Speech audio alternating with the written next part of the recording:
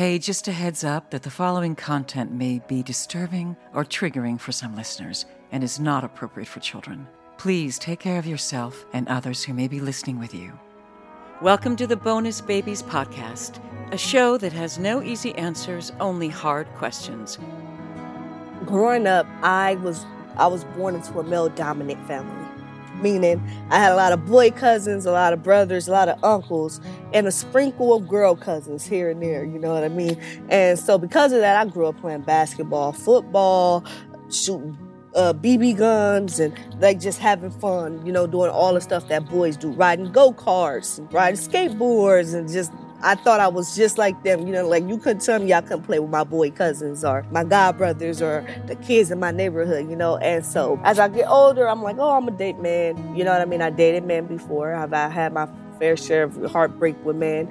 And then I was single for a very long time. And then, yeah, I had an experience that really changed like my perspective and how I thought like about life. And so I realized, I think I like girls, you know. And so I like girls, and so I'm also very feminine, you know what I mean, which is why I think dudes like naturally gravitated towards me, because they like, dang, she'll play the game with me, but she also like super girly, you know what I mean. And so I'm very fluid, right? I acknowledge my masculine side, and I also acknowledge my feminine side, and I embrace both.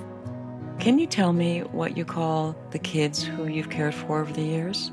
We feel that the children that we receive coming into our home are bonuses. So we call them bonus babies. I love that. This is your host, Jane Amelia Larson, and I'm a CASA, a court-appointed special advocate volunteer for youth in foster care. Yeah, I know it's a mouthful. In the same way a CASA works, I explore all things in the foster care maze by talking to kids, parents, caregivers, attorneys, social workers, therapists, really anybody and everybody who will speak to me to keep the conversation open and the information flowing about all things CASA. Hi, this is Jake Eberly, the producer of the Bonus Babies podcast, and today Jane speaks with Johna Rivers. They are a youth leader, a CASA board member, a mentor, a co-founder of the Reel to Reel Global Youth Film Festival, and a program manager of Better Youth, Inc. And I get the impression they're not going to stop there. Enjoy the episode. I'm here with Johna Rivers. Hi, Johna. Hi, how you doing? Good morning. Good morning. Good morning. Okay, you were saying you're going to Vegas? I am. I'm going to Vegas this weekend to see the Silk Sonic concert. Super excited, super stoked about that. Anderson .Paak and Bruno Mars. I can't think of a better collab. Oh, you're going to have fun, man. You're going to have fun. All right, so tell me about yourself. You're from Watts, right? I am. I grew up in Watts. I lived there all my life for the most part till I was about 19 years old. Watts taught me a lot, though. Taught me a lot of great life lessons, you know, about just like how to protect myself out here in the world, and, you know, how to see people true colors, you know, easier to see people true colors. It gave me a lot of discernment, you know, about life situations. And so, yeah, I grew up in Watts, lived there till I was 19, and became homeless because my brother was incarcerated for a crime he didn't commit. Really? So what happened? You became homeless as a kid, or what? As a teenager. I was 19 at this time. I did grow up in foster care, and so at this time I had transitioned into becoming a transition age youth. And so me and my big mama ended up being homeless, and we stayed with her god sister where I slept on the floor. And even when my money stopped coming in from DCFS, my big mama would still pay for me to be there, which was a blessing because most kids get kicked out at the age of 18. And for me, I had support, you know what I mean? I didn't have to leave. I chose to leave because I wanted to see what the world was like. You know, I wanted to take a chance out in the world on my own. I saw a lot of my family stay with my big mama until they was 30 or even older, and nothing good came from it. And so I wanted to try something different. All right, so we're going to talk about that in a minute. But first tell me about, so how did you end up in foster care? What happened in your family? What happened at home? So when I was 9 years old, my mom was smoking weed. She always smoked weed. She wasn't a bad parent. I had a hot meal every night, had clothes on my back, went to school every day. You know what I mean? When I was sick, was well taken care of. Like, my mom was a great, attentive present mom, which is like something that a lot of kids in my neighborhood didn't have. But she smoked marijuana, and she was pregnant with my sister, who she named Miracle because she was a miracle baby. Didn't know she was pregnant. She was like in her rib and in her back. And so when she went to the hospital for back pains, they told her she was in labor. When she delivered that baby girl, they found marijuana in her system, and they found marijuana in my little sister's system, and opened a DCFS case, removed us from the home which was supposed to be temporarily, but ended up being long term because they kept giving my mom new hoops to jump through. Oh, That's you got to right. do parenting classes. She do parenting classes. Oh, you got to pass your drug test. She passed the drug test. Oh, you got to do anger management. She do anger management. Oh, you got, every time she completed one thing, they threw something else at her. And any human sometimes, just become exhausted with the process, and you start to feel defeated. Like it ain't no other side. Like there's no winning, and I think that's what happened with my mom. So I ended up in the system until I aged out. Until you aged out, right. Yeah. And you had a tough time in the system. You had a tough time in foster care. Tell me about that. I did. My first foster home that I went to when I was 9 years old was because my brother wanted to live with his dad's side of the family. We had two different dads, and so I had to go live with him. And when I was there, I forgot to mention this, my brother was removed from the home due to an altercation with his cousin. So his auntie had him removed from the home, leaving me there by myself. And I started to be abused, sexually abused, physically abused, emotionally abused. They would let the dog bite me, and for them it may have been fun and games and a joke, but for me it was traumatizing because to this day I still have post-traumatic stress disorder when it comes to a dog, or at least when a dog shows aggression, shall I say, because I have gotten over the fear of dogs, but when a dog is aggressive, I'm still triggered, and the post-traumatic stress kicks in. And after a year of being there, I remember talking to my mom and my big mama and telling them what happened. And okay, who's Big Mama? Who's Big Mama? My big mama is like my godmom. I was born on her couch. She was my godmom also, so she was both for our godmother. And so I was born on her couch, took my first steps in her house. And so she just like always been there, was a protector. And I gave her the name Big Mama because like growing up, I would always call her mom and my mama mom. And they both was like, we not finna both jump up every time you say this. And so I said, I'm going to call you Big Mama and I'm going to call you Mama. And for the rest of my life, I called her Big Mama. And so that's who my Big Mama is. But I told them, and they called the social worker scheduled a court date. I went to court, but I didn't say anything in court, so the judge sent me back home to the house that I was being abused in, but I was nervous about that. Okay, so you didn't say anything. You didn't say anything because you were scared in court? You weren't able to speak up, right? Right, because I was there with my foster parent, and one of her kids was there with her, so I wasn't like, I'm not going to say nothing. But the judge saw that it was like that I was still in distress from the look on my face, and so she removed me from that home. Not remove me. She told me to go to the back and talk to my attorney. I went to go talk to my attorney, and my attorney was like, "Oh no, and he told the lady, the clerk told the judge, and the judge was like, "Oh, based off the information I just received, Johna is going to be removed from this home effective immediately." And she had me go back to the back with my attorney, and my attorney asked who I wanted to live with. I said my big mama, since I've already been born on her couch. She's already been in my life. I felt more comfortable. It's like a second home. I had already been spending a night at her house all my life. And so I went to live with my big mama, where I stayed until I aged out the system. Right, but you also told me that you're not afraid of confronting things. So you actually eventually did speak up in court, right? Yeah, I did. That's how I got removed. Right. So do you remember what you said? I don't. I just remember talking to my attorney, and my attorney going back into the into the courtroom, and then me being removed that day. I don't remember exactly what I said, but I definitely spoke about what was happening.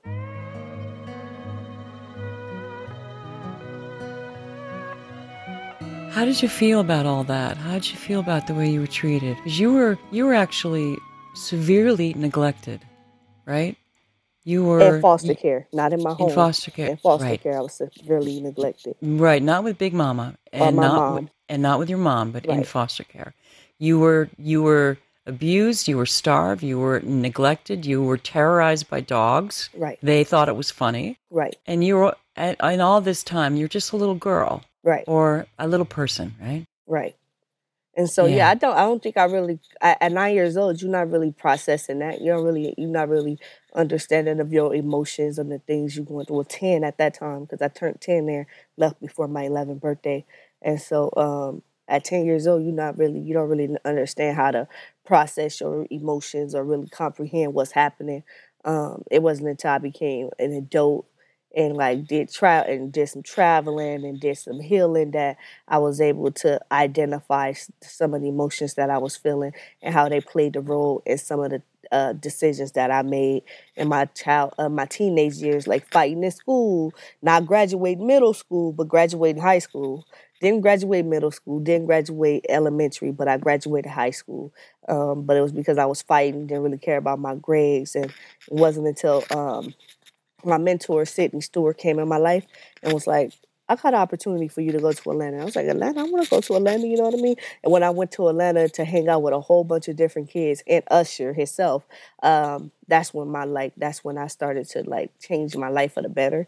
But when I got older and did the healing and did the work, I looked back and I realized like, oh, that's why I was fighting. And that's why, because I was angry and I was mad and hurt from what I had just been through. And yeah, I was removed from the home and I was placed in the home with my big mama, but I was still like going through I was still hurt. And besides, I didn't speak up about the sexual abuse until I was about 14. So I had never spoke about that. So that was still going on in my head. And so it was just like a lot of different things that I was dealing with that I wasn't aware of because I didn't have the knowledge or the tools to be able to identify what I was going through or what I was feeling at the time. And so, and even in therapy, like mandated therapy, like you ain't talking to these people because most of the time you talk to these people and your situation end up worse. And so you're not really going to open up to these therapists. Okay, tell me about that because I've heard that before, right? So Well, that's never happened to me personally, but okay. I'm like from people that I like, know who was never even in foster care,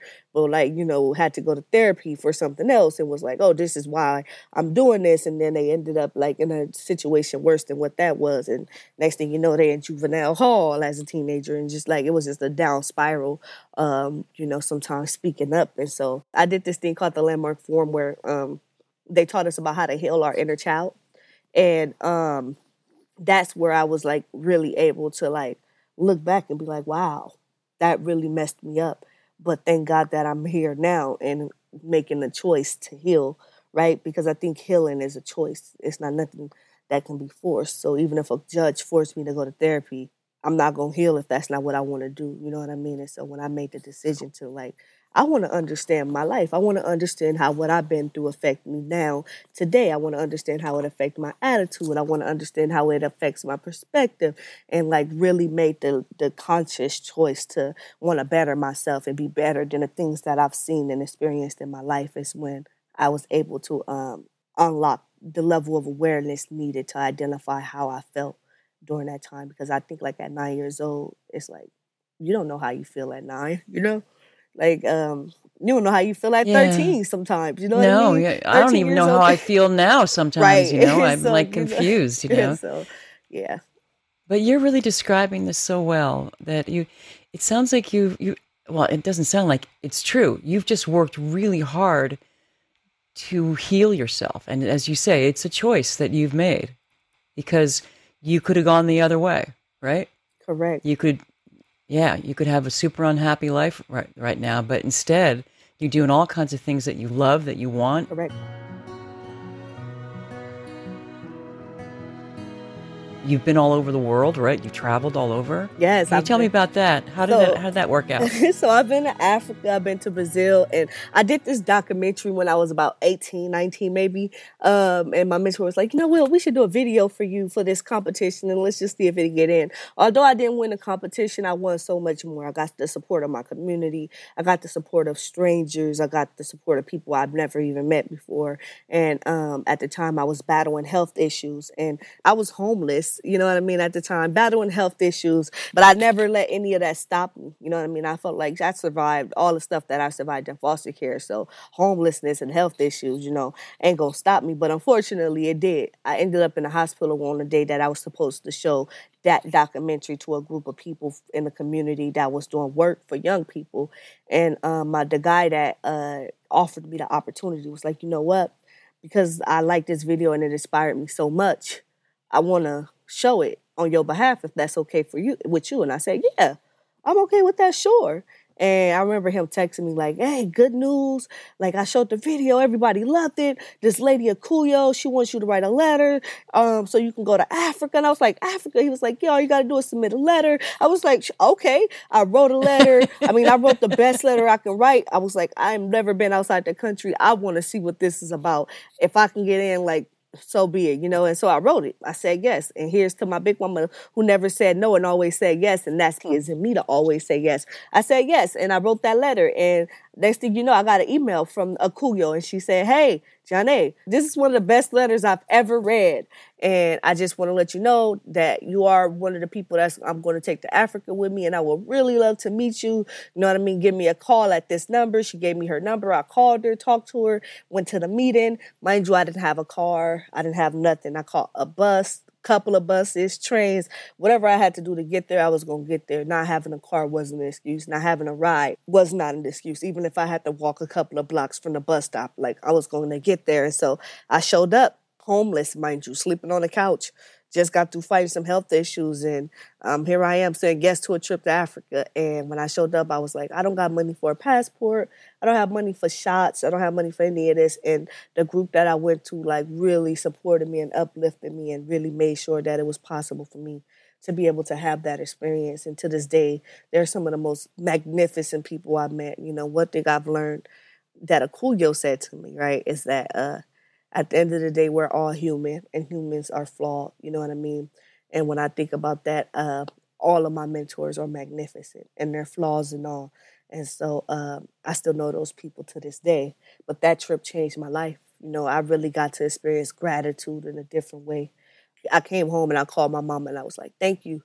She's like, for what? I was like, for the sugar, for the toilet paper, for the water. It's the things that we don't think about, you know what I mean? And you move into your first apartment and you're like, oh, let me make some tea. Oh, shit, I got to go to the store and buy sugar, because we don't realize how much our parents, how much they do for us, you know what I mean? Because we so caught up in our own world, and sometimes it takes traveling and saying how unfortunate other people are, but live as if they're fortunate. Live as if they got more than they, which they do. They have everything they need, right? But in America, we don't even have that mentality, and we have an abundance, free education, all these things. And so, yeah, it really changed my mind. It shifted my paradigm. And so, I went from pain to power. I turned my pain into power and owned my story before somebody else got a chance to tell my story. I spoke up and started telling my own story. So what makes you like that? How are you like that? I think I was watching the last episode of Euphoria, right? And what I loved is how Lexi wrote this play, because she lived and she really lived like a fly on the wall, right? And I think like most of my life, I've always lived like a fly on the wall.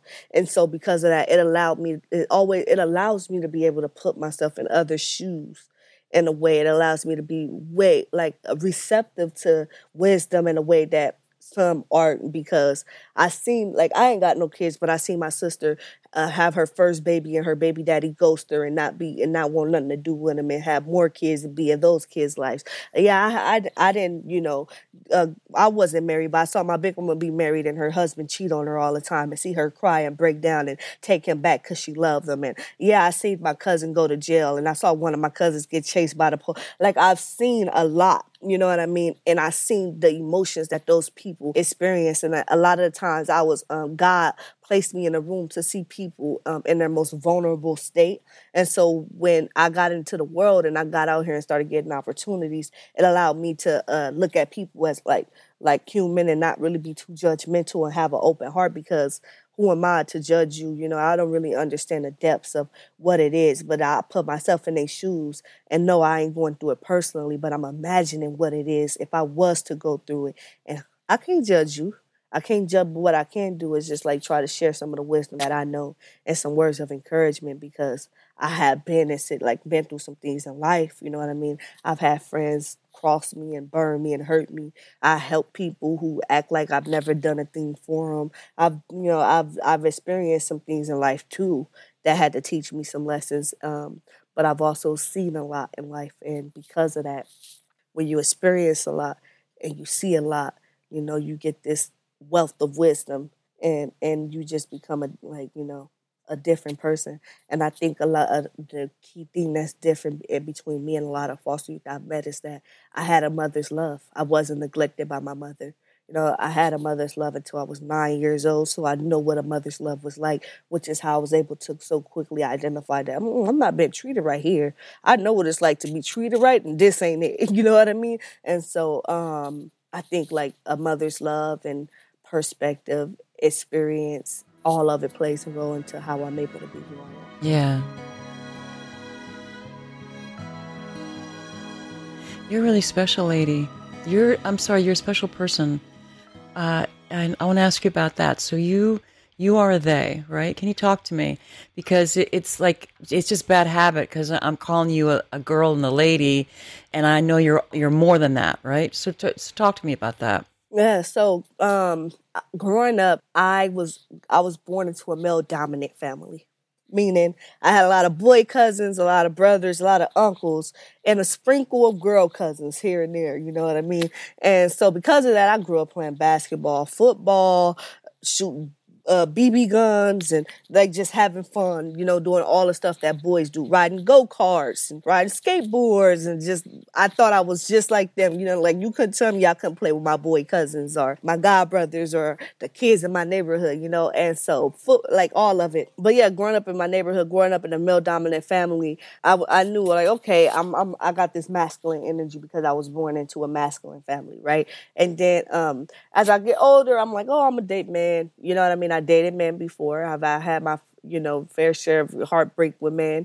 And then I was single for a very long time. And then I had an experience with somebody, and I don't talk about that too much, but yeah, I had an experience that really changed like my perspective and how I thought like about life. And so I realized, I think I like girls, and so I like girls, and so I'm also very feminine, you know what I mean?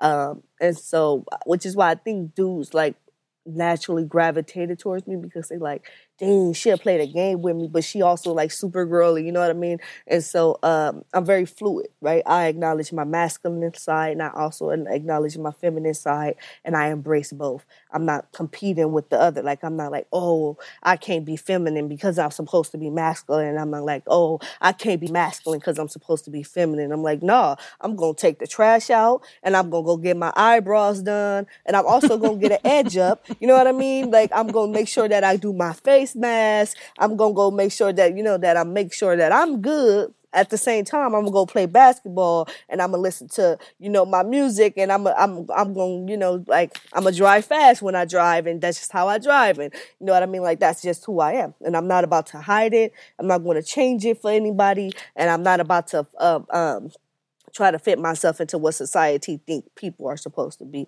I think if more people embrace, like, I think every human being on this earth have masculine and feminine energy, but most people choose to hide or run from the other energy because society has told us we're not supposed to have both energies living in our body. But me, I'm fluid, and I'm gonna embrace it all.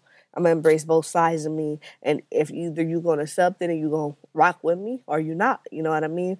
And so, yeah, a lot of times people be like, I'm trying to figure you out. You're such a mystery.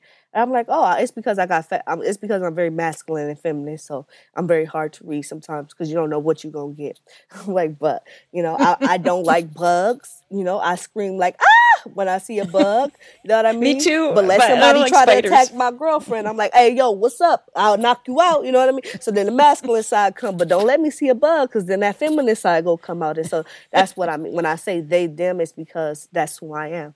You know what I mean? I'm not you her, got it all going on, I'm not right? him. Yeah. And I have people be disrespectful and try to make jokes like, oh, you a stud, or you a boy. And I'm like, no, I'm not. I'm a girl. I know I'm a girl. Trust me, I'm cramping right now. Not right now, literally, but like it was times where I was cramping, and I'm like, oh no, I know I'm a girl. I don't want to be a man. I'm not trying to compete with a man, which is why women that I've dated that were like single mothers and decided to, I'm like, look, if you want to be with a man, go ahead. I'm not even going to compete. Because I don't have what a man have. I'm not going to try to be what a man is. I'm going to be me. I am a female. I am a woman at the end of the day. You know what I mean? I know who I am. I'm also very masculine. And I know that too. And I'm going to embrace it all.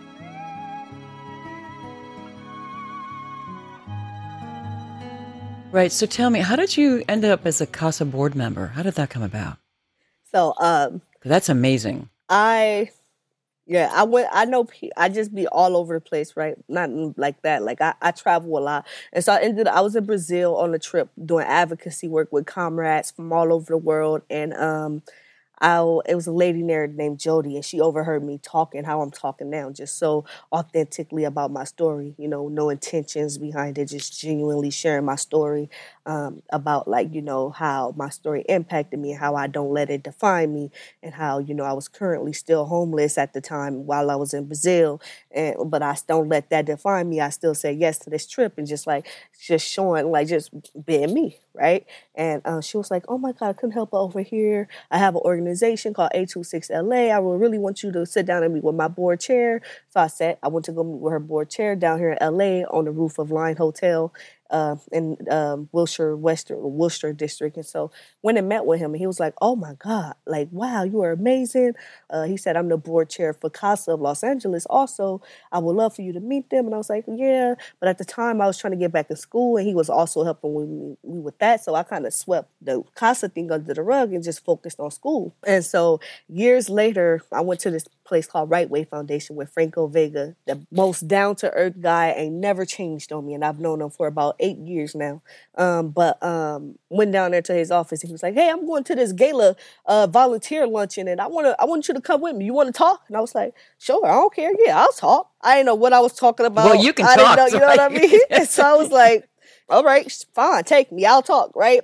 And so he was like, "Okay." And then 5 minutes as we pulling up into the court where the CASA thing is, or what the event was, he was like, "Okay, so yeah, this is what CASA is about. They're volunteers. They help foster you do this. Woo, woo, woo. Did you ever have a CASA?" I was like, "No." He was like, "What? You never had a CASA?" I was like, "No." And when I got up there, he was like, "Yeah, just talk about this." And so I'm going to tell you what they do. And when I got up there, I'm like, I'm not going to sugarcoat it. I was like, "Look, I've never had a CASA, but I heard about what y'all do. And to me, you guys are like the flowers and the cracks of the system that a lot of our youth slip through, because a lot of us are slipping through the cracks. But I feel like if a kid had a CASA, or every kid had a CASA, that crack would be filled with flowers, because you guys are like flowers in the cracks that we're falling through. And you, like, every now and then a flower come and catch that kid and be like, you ain't gonna slip through. What you need? You need these services. You need this. Okay, let me help you out. Let me recommend. You don't want to be in foster care. You want to be reunited with your mom. Okay, let me make sure I recommend that. You know what I mean? And so having a CASA just was different. And I said that just from the 5 minutes of my mentor explained to me what it was. I came up with a whole speech off the top of the head, spoke from the heart, nothing written down. But guess who happened to be there? Who? The board chair of A26LA that I met with on the roof of Line Hotel. And so he was like, wow. I mean, he saw me, he met me before. He heard about how I'm a speaker and the things I do, but he never seen me in person. And he was like, "Oh my God." He was like, "Would you like to come to the CASA Gala with me?" And I was like, "Sure." He was like, "I'm going to get a ticket for you and your mentor." So me and Franco ended up going to the CASA Gala. When we got there, I sat down and he said, "Hey, I was thinking, how would you like to be a board member? At least this is what I heard," right? I said, "Sure, okay." He was like, "All right, I'm going to send you the information for the next meeting." I go to the meeting, and so I walk in like I'm a board member, because I thought he asked me to be a board member. So I'm coming in, I'm like, "No, I don't think that's a good idea. This is how this should work. This is just not a good," and I'm talking like I'm one of them. And they like, "Oh, okay." And that's when it dawned on me, like, oh, he asked if I wanted to come to the board meeting, not be a board member, right? And so, but because I showed up like I was a member, they was like, "We like her. We want her to be on the board." And so they was like, could you come to the next meeting?" I went to the next meeting. They was like, "We're going to vote on Johna Rivers being on the board." And they voted, and I ended up being the youngest person and the first foster youth that was acknowledged it on the board. It was another foster youth on the board, but he never talked about it until I became a board member and was so open about speaking on my story and not being ashamed of being a foster youth. And it made him like, I grew up in foster care too, and I never talk about it. And I was like, wow, you never know who you're impacting or who you're inspiring, And so I ended up on the board, and I've been on the board this is my last year this year. And so it was my Lou, the guy, his name's Lou. He ended up paying for me to be on the board for 3 years. And that's how I ended up becoming a board member for CASA of Los Angeles. It's so important. It's so important that you are. Let me ask you about something that you just said. You said that a lot of people are ashamed to be called foster kids or foster youth, or they feel shame about that. Why do you think that is? Because of the stigma.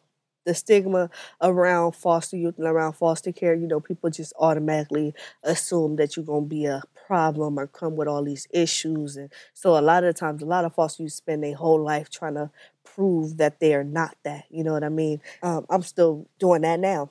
Every performance, it's proven like I'm not what the world think I am, and I'm gonna prove to you that I'm not that. I'm gonna prove to you that I'm more than my story. I'm gonna prove to you that I'm more than my trauma. I'm gonna prove to you that I'm more than what the system said I was going to be. And so a lot of times we end up, trying to prove that we're not that. You know what I mean? And so in that, so a lot of times, a lot of people become ashamed of saying that they're foster youth. You know what I mean? And a lot of times, a lot of people miss out on opportunities, and you never know who life you gonna change when you let somebody know, like, you know what?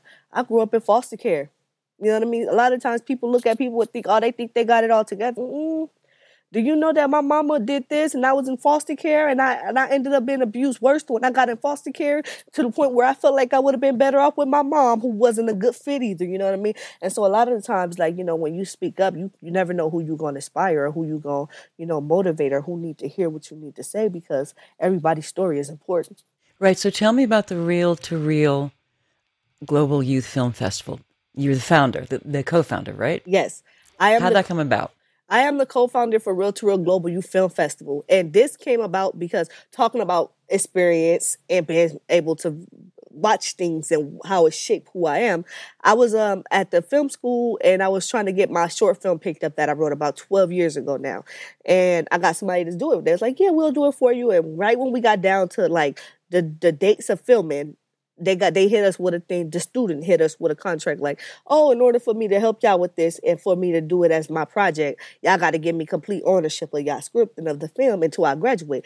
I was like, no, I'm not feeling that. That don't sit right with me. I'm okay. And walked away from the whole thing. And I would have rather not have my movie filmed than to have my rights taken away for something that could potentially go places, right? And so I walked away, and a few years later, my mentor applied for a grant for the National Endowment of the Arts, Sid Stewart, and she got it. And she was like, I was in Brazil on my way to the airport to come back home to America, and I got a text like, we just got $10,000 from the NEA. And I was like, oh my God, I'm going back home. You know what I mean? I'm homeless, but I just got $10,000 to do a film festival. You know what I mean? So we got back, and we had already been talking to Bill Duke about it. And so we reached out like, Bill Duke, we just got $10,000 to this thing. We want to know if you'll be our special guest. He said yes. And we was like, okay, we need to figure out how to get more money. We went and met with City National Bank, who do not fund starter projects. And we went and sat down with them. Mind you, I was still a homeless kid at the time. Went and sat down with City National Bank.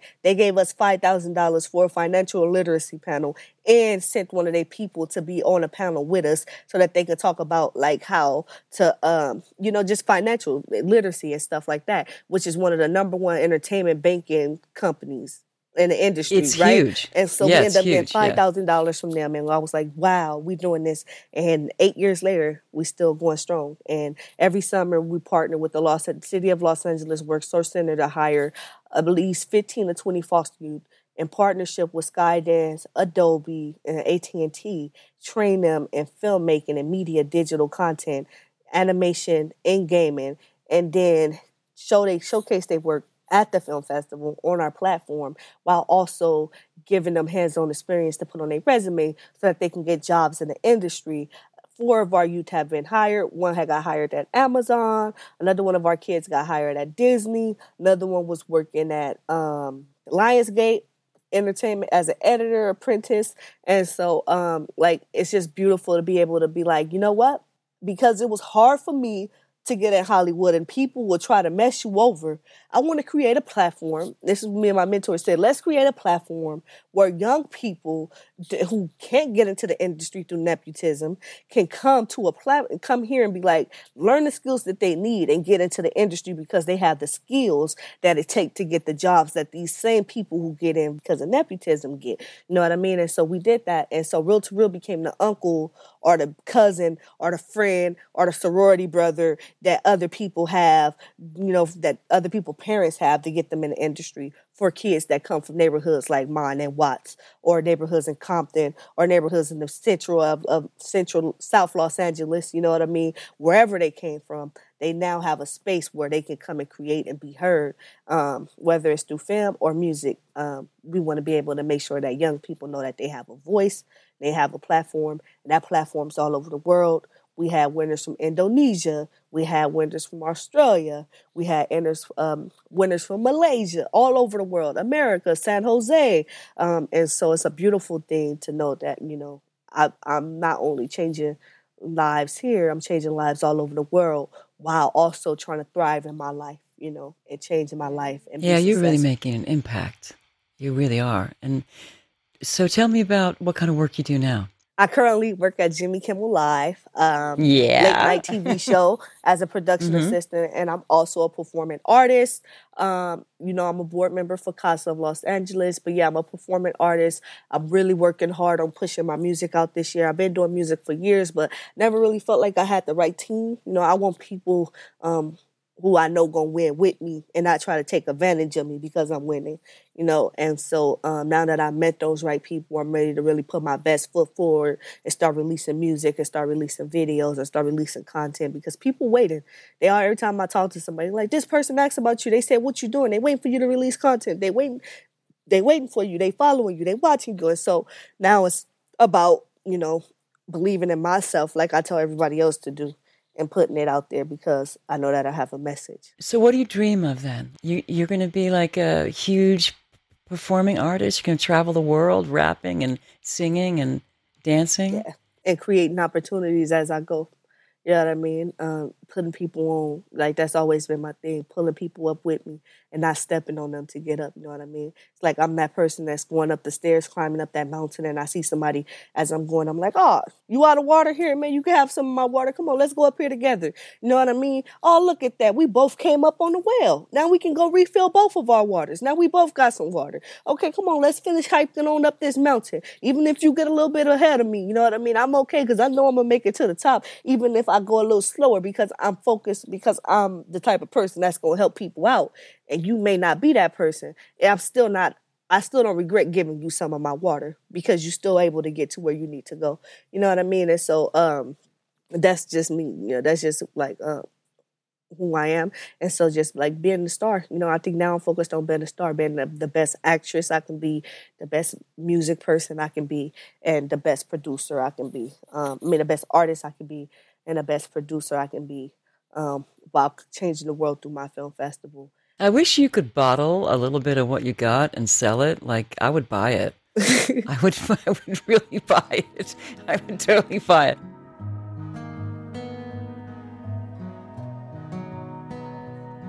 I'm going to ask you a question I ask all my guests, and I want you to dig deep, if you will. What is the one thing that no one would know about you unless you told them? I'm not as strong as I portray to be.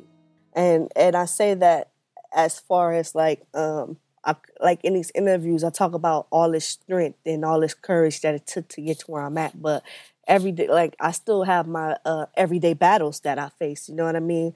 Like I said, I'm trying to focus on thriving and not surviving and getting out of that survival mentality. And for me, those are the times that can hit me the most, not having financial freedom or, the financial stability that I want, you know what I mean? And figuring out, how am I going to do this? How am I going to get this bill paid? How am I going to, be able to show up? And I just lost a friend in my neighborhood, but I still got to go to work. And I'm not as strong as people think. I have those moments where I just need to break down and cry. You know what I mean? And that's okay. It's okay to break down, and it's okay to cry, and it's okay to not be okay. And I think that that's the one thing that people would not know about me unless they knew me, and that was that. Yeah, I would never have guessed that, because you seem like just a powerhouse. And so it's that I'm vulnerable. I'm very vulnerable, and I'm very fragile, and because of that, I have to be strong. You know what I mean? When I'm out in the world, but when I'm home, I don't have to be. When I'm home, I get to be that vulnerable, fragile person that I am. Mm-hmm. Are you in love right now? I am. You are? I am. And wow, excellent. The relationship I am in is very different from relationships that I've been in before. How so? How so? Is it It better? is 100% better. And this person really helped me focus on my future and not my past. And when I say that, I mean like not necessarily that my past isn't important, right? Because my past taught me um, a lot of things that help me today, like strength, courage, resilience, and things like that. But now that I know those things, you know what I mean? I don't have to always be resilient. I don't always have to be courageous. I don't always have to be strong, you know what I mean? And I can be okay with planning the future. You know, and I don't have to be so caught up in living for just today, you know what I mean? Or just living in survival mode all the time, you know what I mean? She always say, "We here for a good time, baby, not a long time." And so just reminded me to have a good time. You know what I mean? Go for your dreams. Make that music. Put it out. You know what I mean? And so just having somebody like that that's have her, you know, we all go through things in life. And yes, she's been through her things, but she also have a way more positive outlook on life. And it helped keep me aligned, you know, in check. I'm happy for you that you found that. I can see that in your face. Yeah, it's a blessing. Yeah, yeah, it's really great. Is there anything else you wanna share with me? I did. I know. When we met up, you was mentioning like maybe if I would like to share. Hold on one second. Okay, if I would like to share one of my pieces, and saying that this is a podcast to talk about you know to uplift and inspire foster youth. I did want to do a song, a verse that I wrote for foster youth. And I'm so excited. It's a song that I wrote for a sense of home. If you're in Los Angeles and you're moving in your apartment, make sure you check out a sense of home.org. They will furnish your apartment when you move in. I mean, everything. You don't have to worry about anything. Just make sure you sign up and let them know whenever you get in your apartment. But I wrote a piece for them, for foster youth, so that when I perform for them when they're doing the home. And one of the verses that I wrote, I want to share. So I'll say it right now. I say, look, this is for the foster youth. I know what you're going through when you feel like there is no one supporting you. So we figure it out on our own. That's what we got to do. But sometimes it feel good to hear I'm proud of you. So I'm proud of you. And forget whoever doubted you. With all the odds against us, we still found the way to make it through. Shout out to the people who never left our side and the ones who showed us good when the devil was in disguise. See, I reached out my hand. There was people there waiting with love, good energy, understanding, and patience. Congratulations, you made it. This right here is for you. Because you didn't give up, the kids will look up to you. Because you showed up for yourself, people will show up for you. And when times get hard, I hope that this gets you through. Hold on and be strong. Just hold on and be strong. Listen. Nice. Hold on and be strong. Wow. Oh, thank you so much. Thank you. Thank you. Thank you. Thank you, Johna, for sharing your story with us and for all that you do. I think the biggest message I got from this was that you can choose to make a difference for yourself. It's an incredibly powerful thing to decide for yourself that things are going to be different. I really don't think we can hear that enough. So thank you. So next week's guest, we have Kanisha Allison, who, along with her 4 siblings, was placed in kinship care with her grandmother after she was removed from her mom's home, who unfortunately had a substance abuse problem. But now, as a single mom, Kanisha has decided to take in her nephew, who was removed from his home. But she says she's blessed to do it, and that he's helping her as much as she's helping him. So join us next week for Kanisha Allison. If you see something, say something. If you suspect a child's health or safety is jeopardized in any way by parents or anyone else, contact the Child Protective Services Agency in your county. 24-hour hotlines are staffed by trained social workers who will help you through the process, and you can do so anonymously. In California, you can call the Child Protection Hotline at 800-540-4000. So if you see something, say something. You might be saving a child's life. If you want to know more about becoming a CASA anywhere in the country, go to nationalcasagal.org, and in LA, casala.org. And if you want to know more about becoming a foster parent, check out the National Foster Parent Association at nfponline.org. There's also faithfosterfamilies.org and adoptuskids.org. There's tons of other information online as well, so you can just hunt around. We also want to thank the supremely talented Christina Apostolopoulos for her beautiful original music. You can find her music on Spotify or Instagram at Christina Aposta. And also thank you to Yukon Har for his engineering. Thanks for listening, and if you like what you hear and you find it as valuable as we do, please rate us and hit subscribe. You can also make a donation at bonusbabies.org. See you next time.